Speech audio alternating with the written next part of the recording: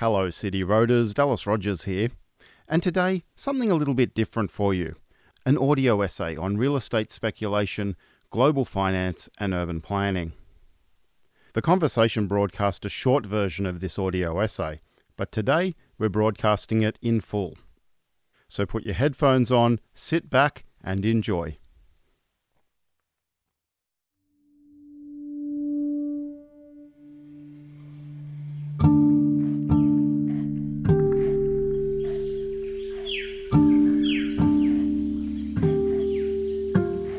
We're recording this essay on air from the unceded lands of the Gadigal people of the Eora Nation, who have practiced their sovereignty and law in this place that is known as Sydney for countless generations. We acknowledge their time-honoured and continuing care for the country, and in so doing pay respect to their ancestors and old people, their elders present and future. It is upon their land that we undertake our research on cities and urban life. And it is the Aboriginal custodianship of country that is the context of all contexts for urban scholars in Australia.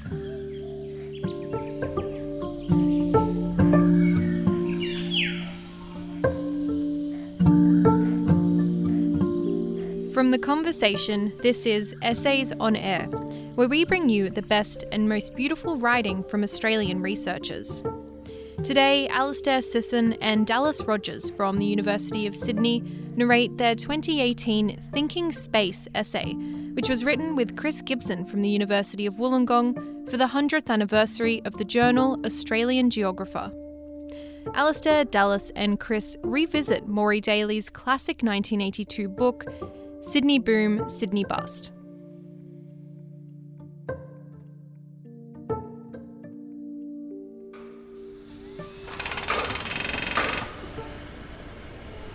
Australian cities are awash with construction activity. From Collingwood to Kogarah, Marrickville to Newstead, every passing month seems to bring with it a new, sold off-the-plan high-rise apartment tower. Real estate, it seems, is the true national sport.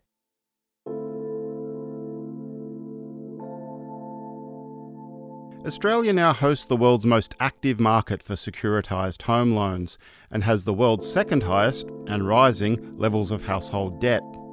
And there are reportedly more cranes in the East Coast capital cities than the entire continent of North America. And with the cranes and high-rise towers come social problems and no respite from affordability crises. We see overcrowded schools, longer working hours to pay off mortgages, and worsening homelessness. It's perhaps no surprise, then, that in recent polls, densification and housing affordability are among the issues of most concern to Australian voters.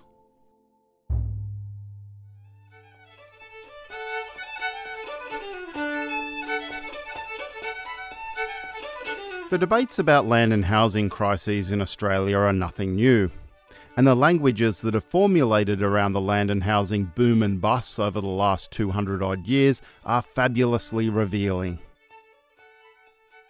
One of the first examples of an anti-land speculation measure appears in 1812, when Governor Macquarie inserted a clause into each colonial land grant that forbid the resale of the granted land for a period of 5 years.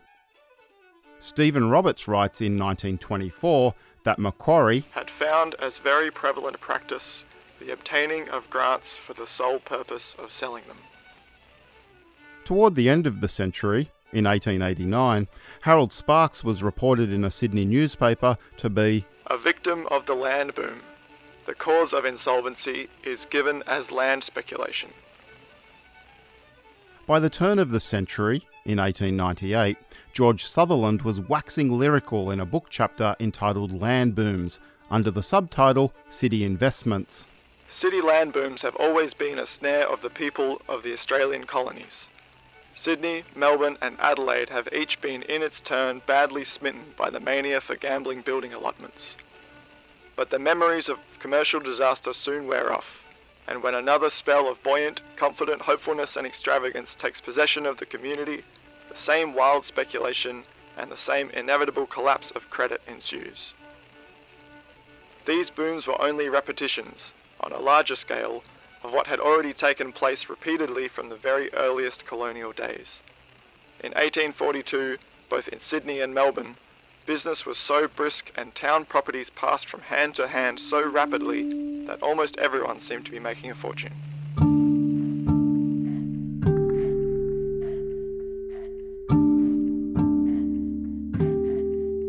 Revisiting Daly's book at this point in Australia's land and housing history seems timely for two reasons. First, we seek to illuminate Daly's ideas to show their continued relevance today. Daly documents how land and housing booms, bubbles and busts have been continually creating and destroying the fortunes of the colonisers since soon after the founding of the colony.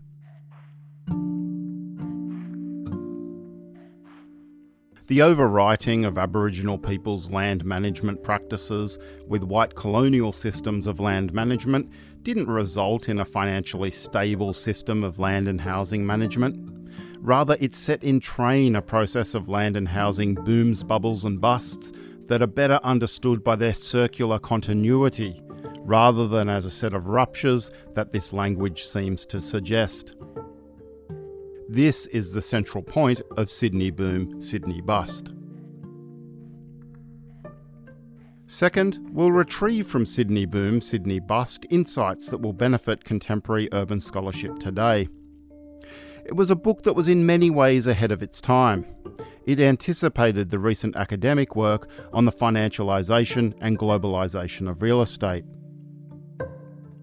It was also critical of urban planning being used as a tool for guiding, perhaps even driving property speculation, when it should be used as a mechanism for creating a more just or socially equitable city.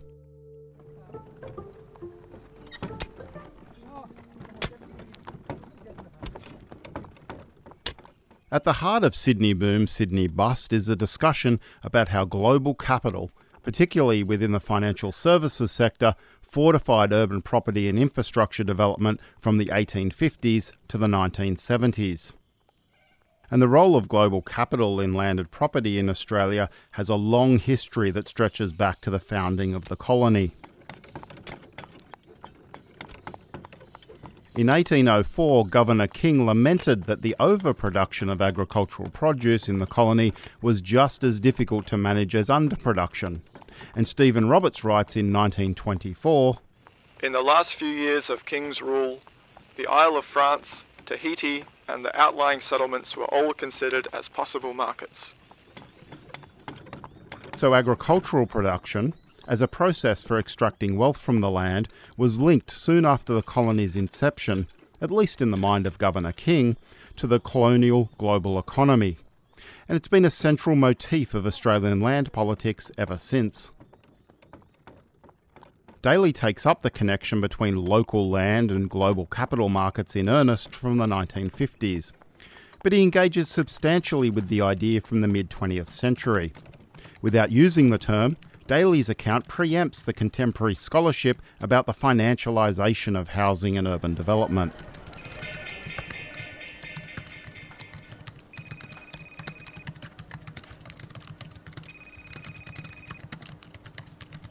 He suggests that the responsibility for the boom lay more with the financiers than with the property developers who were, and perhaps still are, often called to account in the public debate about housing affordability.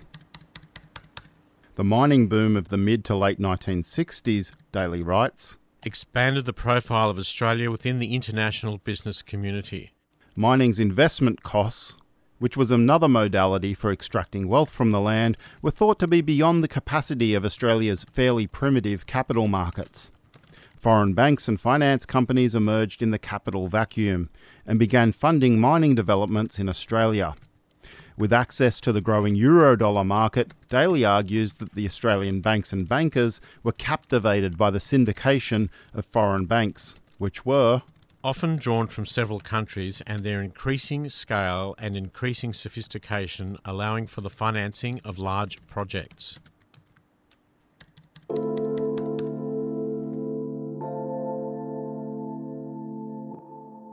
As foreign capital flowed into Australia, Australia's capital markets were further enmeshed within the international system, deepening the nation's embeddedness in the global economy.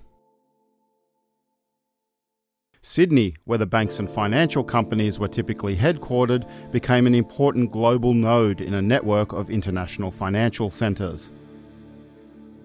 The city's economy and built environment were transformed as manufacturing and retailing struggled and the financial sector expanded, particularly in the CBD. Office towers and high-rise apartments proliferated, and real estate became a third modality for extracting wealth from the land with global finance.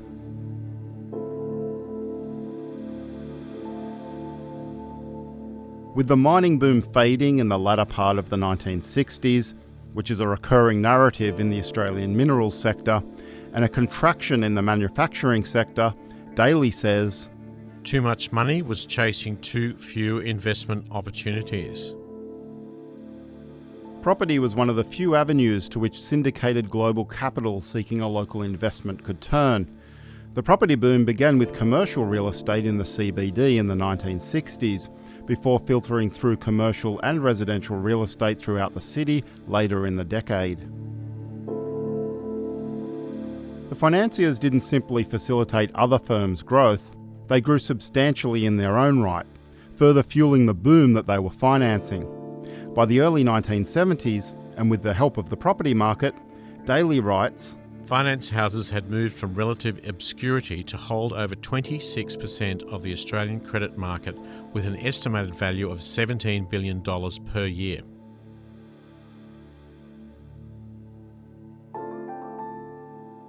The supposed security of real estate investment led to the overproduction of commercial real estate, largely in the form of office space, which in turn suppressed rents.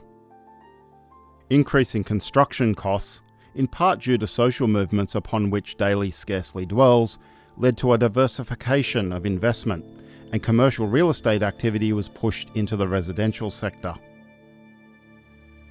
Daly argues that this transition from commercial to residential real estate investment both diversified the real estate actors and helped to produce the mum and dad real estate investor. The finance companies lent to a vast range of people and were ultimately responsible for the acceleration in the rate of inflation of land values in Sydney in the early 1970s. They provided most of the funds which enabled property developers to assume high gearing ratios and to compete outlandishly with each other for land parcels. Soaring prices brought rising profits and large turnovers for both financiers and developers, and bred a sublime optimism which allowed even higher gearing ratios and more unstable financial arrangements. The jangle of profits brought more peripheral groups into the development field, with estate agents and solicitors, the middlemen of the industry, leading the way. The semi-professionals were followed by the rich amateurs, doctors, dentists and businessmen eager for a share of the profits. The rich were succeeded by the would-be rich, the confidence men and the gullible, whose backgrounds varied from farmers to teachers to tea ladies to gamblers. The finance companies funded them all.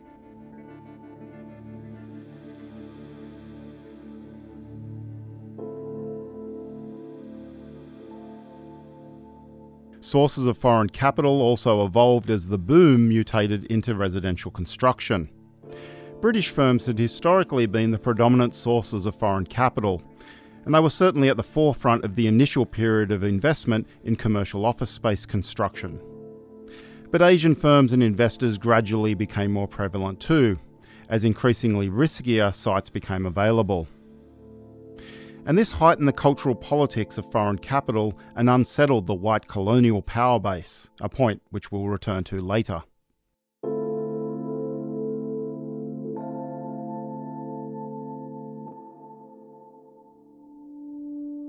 Manuel Albers writes that with financialisation, the risks that were once limited to a specific actor in a production consumption chain become risks for all of the actors involved in a specific industry. Such was the case with Sydney's subsequent property bust. Between 20 and 30% of the investment in finance companies were made by public companies, institutions and superannuation funds. The remainder was subscribed by the general public. The victims of the corporate failures therefore included tens of thousands of ordinary people, and in a number of cases, life savings were wiped out.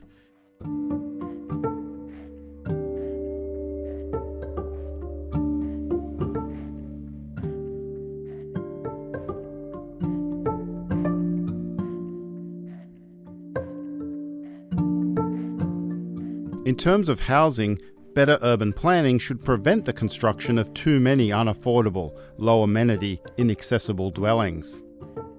Daly exposes the urban planning system as a policy toolkit that's been captured by developers and recalibrated to drive the commodification of land through subdivision and speculation.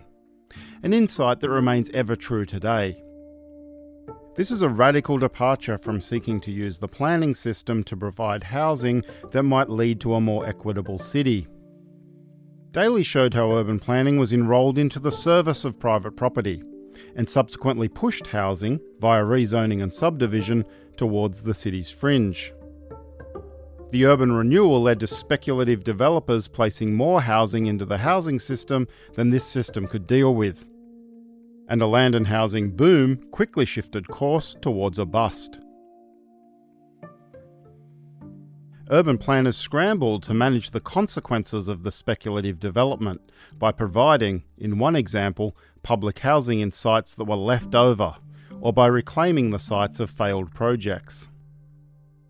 In Woolloomooloo, as Daly recounts, a suite of commercial construction projects were proposed to provide office space for 90,000 workers, but failed in the face of opposition from organised labour and residents. The New South Wales Housing Commission stepped in to purchase the land, but were forced, following a High Court decision, to pay 125% of their initial offer because the area had been rezoned to the highest density zoning. In terms of strategic planning, the 1968 Sydney Regional Outline Plan proposed a growth corridor strategy for the city and was dubbed the Punter's Guide by developers and speculators. And any uncertainty about where and when to buy land was clarified in this plan. Even seemingly benign activities such as the provision of new water infrastructure was read like a map to a speculator's paradise.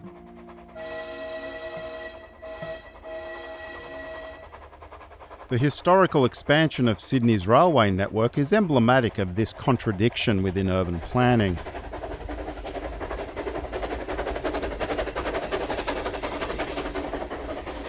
The expansion of the railway networks in the 19th and early 20th century produced new wealth for those living along the rail network and the developers that sought them out. The new rail and tram networks to Hurstville in 1884, between Hornsby and St Leonards in 1890, from Ashfield to Belmore in 1895, as well as to Mossman in 1897, and Chatswood in 1908, and then Lane Cove in 1909.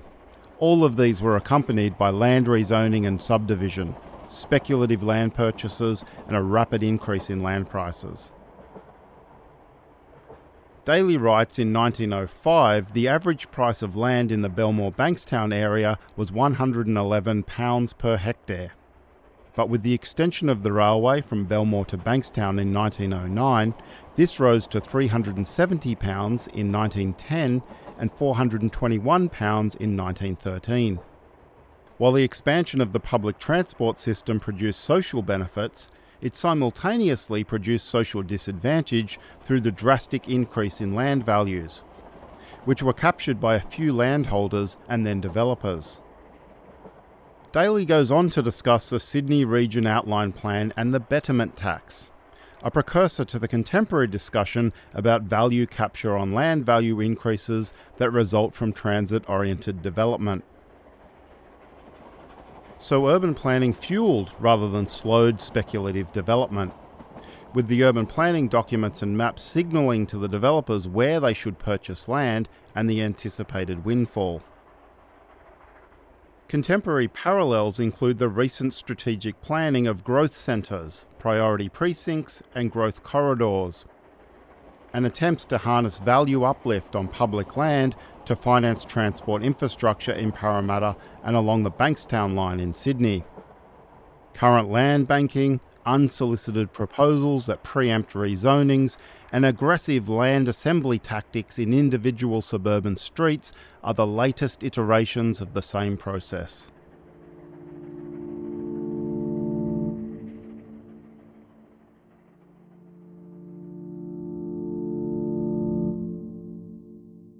But strangely, what Daly doesn't talk about is colonisation.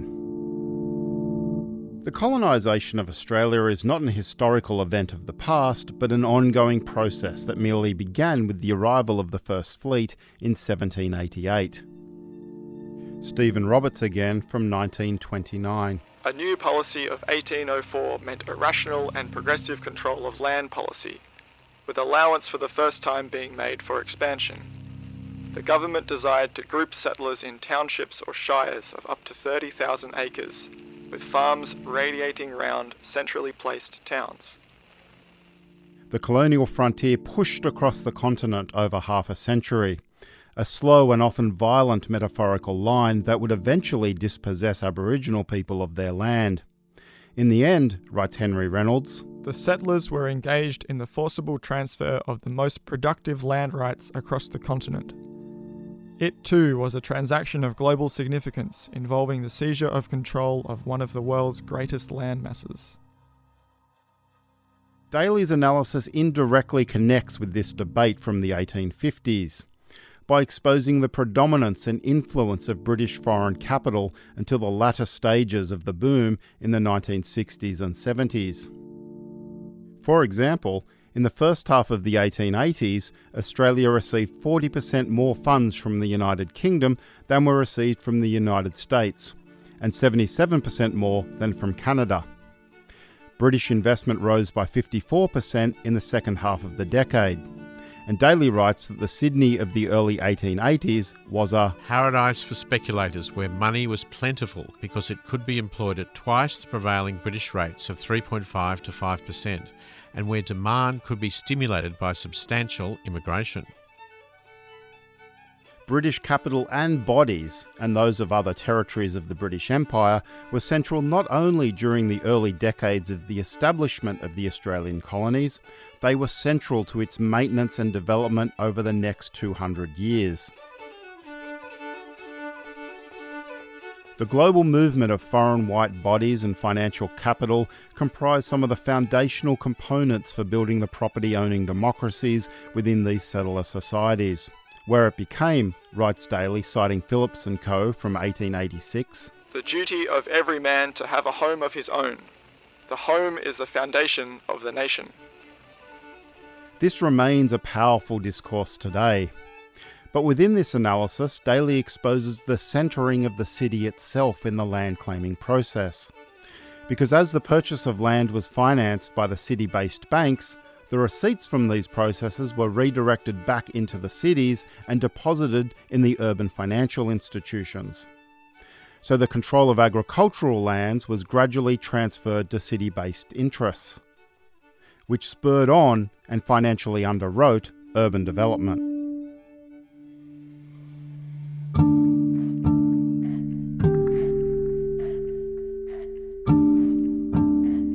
What's striking about Daly's analysis, then, is that despite looking towards early Australian history to understand the origins of a property system that is marked by boom and bust, Daly largely overlooks the foundational point that settler colonialism is the context of all contexts when it comes to land and housing in Australia.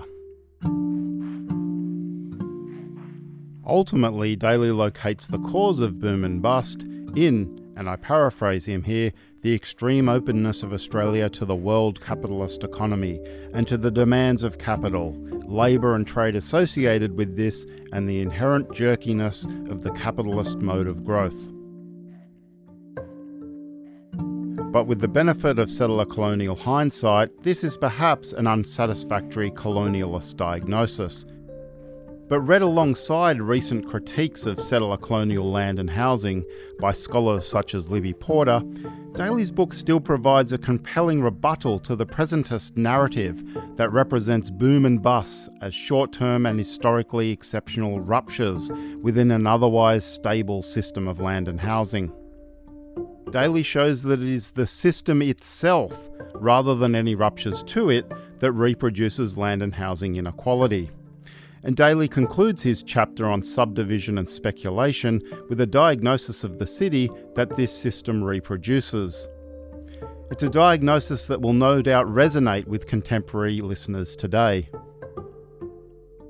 At the end of it all, the city had sprawled even further. Services were even more inadequate. The young and the poor were relatively worse off. Investment funds, which might have been put into production or socially useful activities, had been dissipated, and millions of dollars of small investors' funds had been lost as sharks and charlatans grew rich.